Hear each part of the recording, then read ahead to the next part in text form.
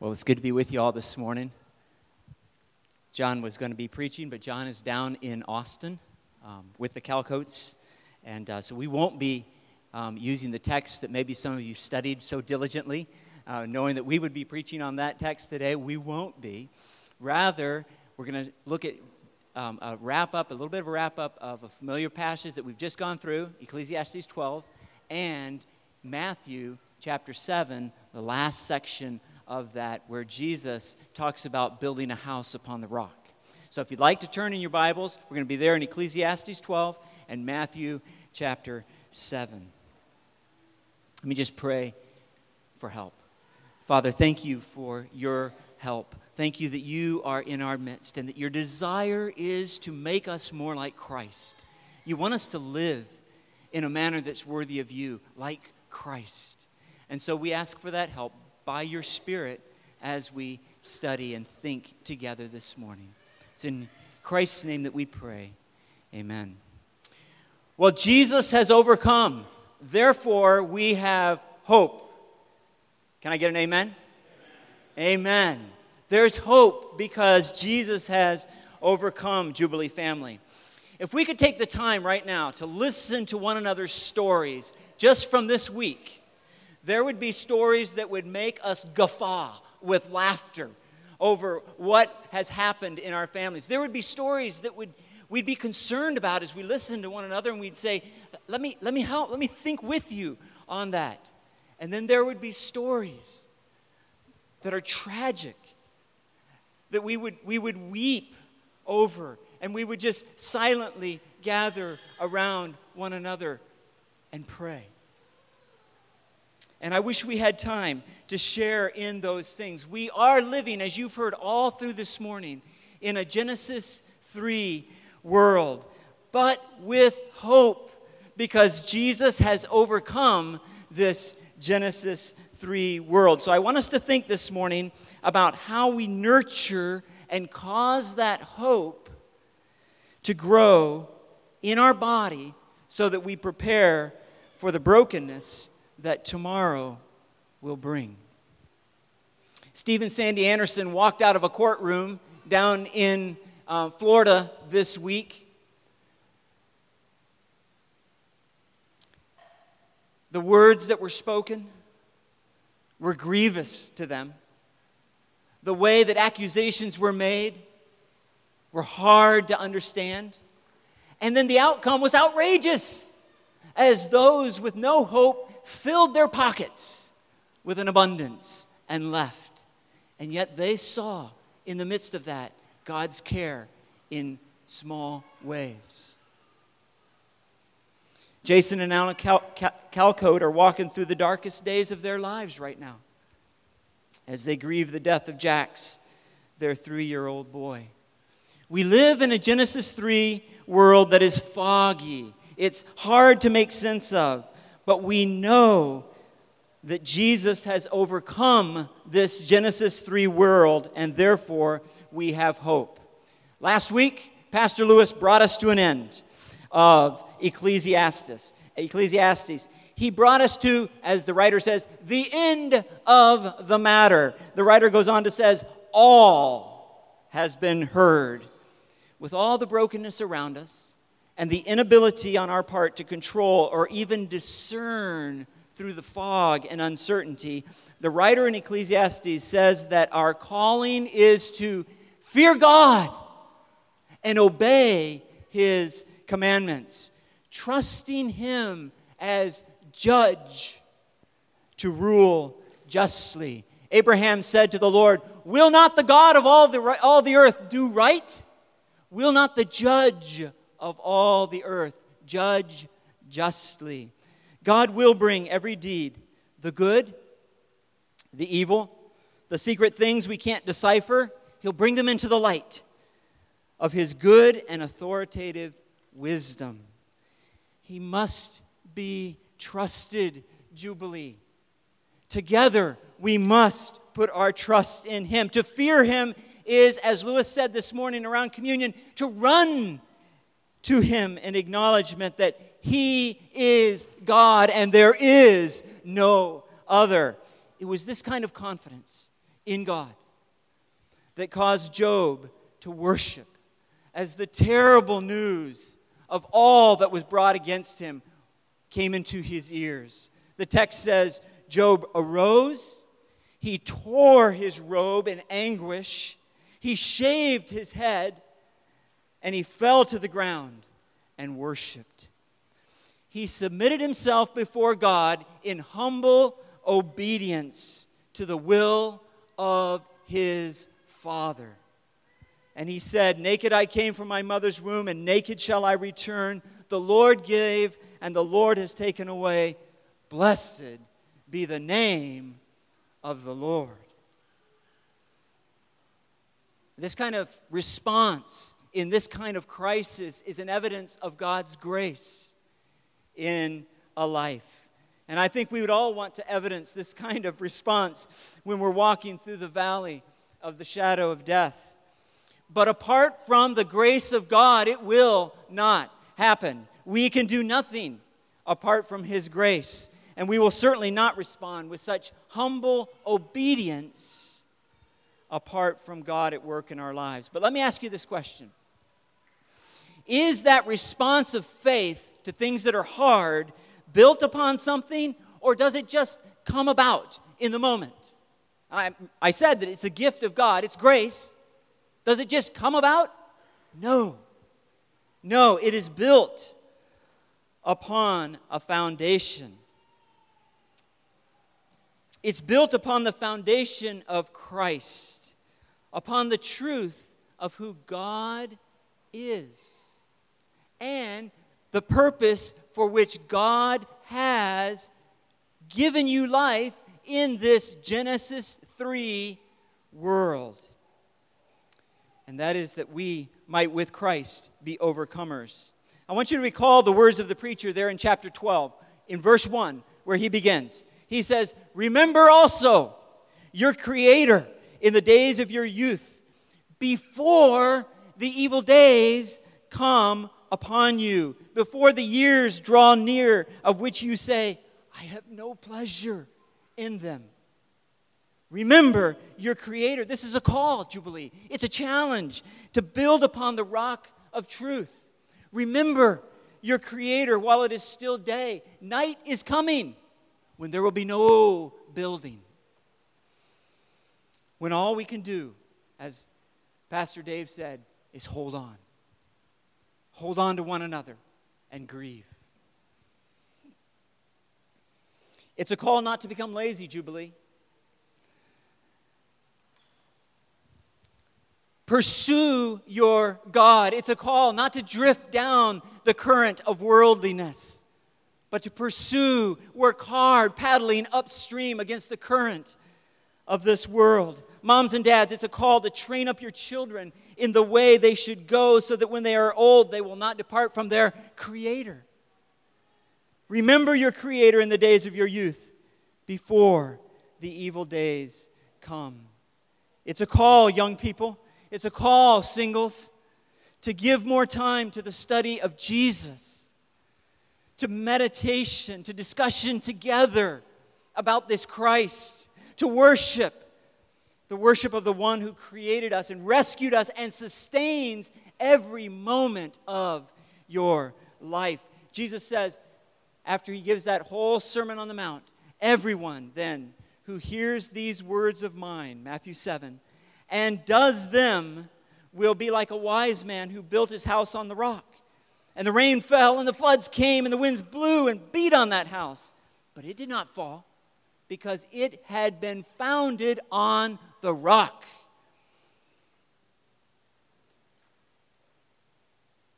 All those words come right after Jesus has said, this is how you pursue godliness. This is how you pursue God, my Father. Why did the house remain? Why did it stand in the midst of all of that yuck? Because it was founded upon a rock, and that rock is Christ. Because those folks had taken time to sink pylons deep into the rock. Cables were strung all around the rock and fastened to the house so that when the floods came, there was no moving of that house because it was founded in Christ. And some of you may say at this point, you might say, well, that's all been taken care of for me. I'm a Christian. I'm a Christian. Yep, my house is founded on the rock. The writer of Ecclesiastes says, fear God and keep His commandments. Fear God is entering into God, pursuing God, and keep His commandments. This is the whole duty of man. And Jesus says, everyone who hears these commandments of mine, or these teachings of mine, and does them will be like a wise man. Jubilee, a cavalier attitude that allows you to spend more and more time in worldly pursuits is an attitude that understands very little of what it means to fear God and to keep His commandments. To fear God is not to run from Him, it is to run to Him. To fear God is to run to Him. It's to press into Him with fear and trembling because He is awesome. He is holy, holy, holy God. And we are puny, weak, no value in and of ourselves except what God gives to us. And so we press into the one who is awesome and holy. To fear God is to run into Him, to press into Him. It's not to be ashamed of Him, but to know that in Him alone are the words of life. Go for life. Go for life. These are the words that create a pathway of righteousness on which we are called to walk. Your word is a lamp unto my feet. It's a light unto my path. Really? Really? Is that our light? Turn it on. Let it shine. Go hard after our great God. It's to realize the treasure of knowing God to the extent that He's worth selling everything that you have, Jubilee. Being willing to put aside everything that the world and culture says is valuable if it gets in the way of your pursuit of Him. Are you eager, Jubilee, to remember your Creator? Are we eager in the days of our youth to go hard after Him in preparation of the storm, the crisis, the grave? And Ecclesiastes made very clear that they will come. Does your heart beat with desire to fear God and obey His commandments, or are you swallowed up with pursuits of an American dream? Pursuits defined by the value that you receive from acceptance of friends or neighbors or co-workers. The heart of Jesus beat with a desire to fear God, His Father, and obey His commandments. Philippians 2 says, He emptied Himself, and taking the form of a servant, and being born in the likeness of men, and being found in human form, Jesus humbled Himself by becoming obedient to His Father to the point of death, even death on a cross. Jesus was willing to give up His life in obedience to His Father because He trusted His Father's will for Him to be lived out in this Genesis 3 world. As a man, being found in human form, talking about Jesus here, He threw Himself into a discovery relationship with His Father, so that when the storm of crisis arrived, He had no doubts that His Father was in complete control and that His Father was trustworthy. And that's where we need to be for one another. That's where we need to be for one another. Did He experience the brokenness? Yeah. There were tears. There was pain. And in the moment of His greatest crisis, which is the greatest evidence of our Genesis 3 world, the brokenness there, Jesus feared God and obeyed His commandment. He entrusted Himself to His Father. He believed in the authority of the judge. And He rested in the goodness of God. Was it painful? Beyond our wildest imagination. Peter recalls for us that in that moment of deepest crisis, Jesus committed no sin. No deceit was uttered from His mouth. He did not revile when He was criticized and insulted. And He did not utter threats when He was physically abused. Rather, He blessed. He exhorted. He prayed for his enemies. How did he do that? How? How do we get there, Lord? Well, Peter says he continued entrusting himself to him who judges justly. Jesus knew his Father intimately, and that relationship was the foundation of trust that allowed him to bear our sins on his body, or in his body on the tree, that we might die to sin and live to righteousness. By his wounds we have been healed. Jesus knew his Father was the greatest treasure and pursued that relationship with all his might. Are you eager to follow Jesus? He says, "Come, follow me, and I will lead you to Jesus, to the greatest treasure." In the body of Christ,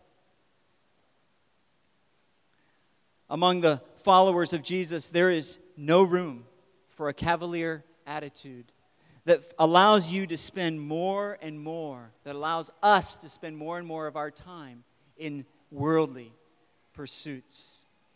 Those who continue with that kind of attitude will fall away with their house when the storms of this Genesis 3 world break in upon them. Like many pastors and religious leaders in our country today, they'll be set adrift on the current of worldliness because they have forsaken the pursuit of drilling into the rock who is Christ. So Jesus reminded his disciples in John 16:33, you know this familiar passage, that in the world you will have tribulation, but take heart. I have overcome, Jesus said. I have overcome the world. Does that make the crisis easy? Does it take away the pain? No, the grief continues to flow, doesn't it? The pain hurts. Do you remember the story of Joseph? Go back Old Testament early on. Do you remember the story of Joseph before Pharaoh? Do you remember the interpretation of the dream that he gave to Pharaoh? He made a comment about the years of crisis that were coming, the years of famine. He said, "There will come 7 years of great plenty throughout the land of Egypt. But after them, there will arise 7 years of famine, and all the plenty will be forgotten. The famine will consume the land, and the plenty will be unknown in the land." When crisis comes, the pain is often so great that everything else dims in our hearts and in our thinking. The abundance, the light is dimmed. It's here that we need one another as a church to stand, to hold one another. We are so often the grace that God gives to the one in crisis. It's us. It's us coming alongside, holding that hand as the current's trying to grab and take the person downstream. It's us holding on to the rock and holding on to that hand. It's the family of God. When crisis arrives, we hang on to one another. In his moment of deepest crisis, Jesus called Peter, James, and John. And he said, "My soul is very sorrowful, even unto death. Remain here and watch with me." Oh, how we need to hang on to one another when crisis arrives. We need to learn to weep with one another and listen to the pain of one another. We need to learn to sit quietly with those in need, to watch and to pray with one another. Jubilee, as followers of Jesus, we are not without hope. For every moment of your life right now, when there's an abundance, when there's light, every moment of living while it is still day is going to be and should be for us a time of throwing ourselves into deeper and deeper relationship with our God. We work out our salvation in the light. We study God's Word together. We don't neglect coming together, MLGs, time to gather in people's homes. We study. We pray. We ask one another hard questions. We seek God together. We search one another's lives diligently to guard against any heart of unbelief. Don't think that smile upon my face says it's all okay. No, within there's pain, there's hurt, there's a place for asking and praying for one another. We search one another's lives diligently. We remember our God while there is still light. And God is exalted in our determination to know Him together. Call upon me, the Lord says in Psalm 50, verse 15. Call upon me in the day of trouble, and I will deliver you, and you shall glorify me. When the famine comes, Jubilee, we gather, we pray, we listen, we call upon our God because we believe that Jesus has overcome. We believe that God has given us this ministry of being a family together, that we might not give up, but that we might overcome with Jesus. We hold one another's hands. We cling to the rock that is Jesus, so that when the storm subsides, when the waters retreat, what's left standing on that rock is the house that Jesus is building, called Jubilee. It's still standing because Jesus has overcome, and He's worked through us in the lives of one another, calling out to the Lord. Jesus asked the question, when the Son of Man returns, when I show up, and He's walking in the door right now, when I show up, will the Son of Man find faith on earth? He's just been talking about prayer. Will He find us seeking? Will He find us calling out to Him with a deep, ongoing confidence, a growing confidence in His rule and His reign in coming, even in this Genesis 3 world? Well, may God give us the courage to spur one another on in the faith to the end that none of us will fall prey to worldliness and neglect so great a salvation. Remember your Creator, Jubilee. In the days of your youth, before the evil days come. Fear God and keep His commandments, for this is the whole duty of man. And everyone who hears these words of mine, Jesus said, and does them, will be like a wise man who built his house on the rock. And the rain fell, and the floods came, and the winds blew and beat on that house. But it did not fall. It did not fall because it had been founded on the rock. And oh, we want to celebrate that salvation, even that we've enjoyed in communion together. And with this celebration, we must commit ourselves afresh to an ever-increasing pursuit, not diminishing, an ever-increasing pursuit of our God together. May God help us to that end. Let's pray. Father, you know our hearts, you know our weakness, and yet you've put us together here, weak, broken, hurting people. But you've united us together that we might together with one heart, with one mind, seek your face, know the power of your Spirit, and become more and more like Christ.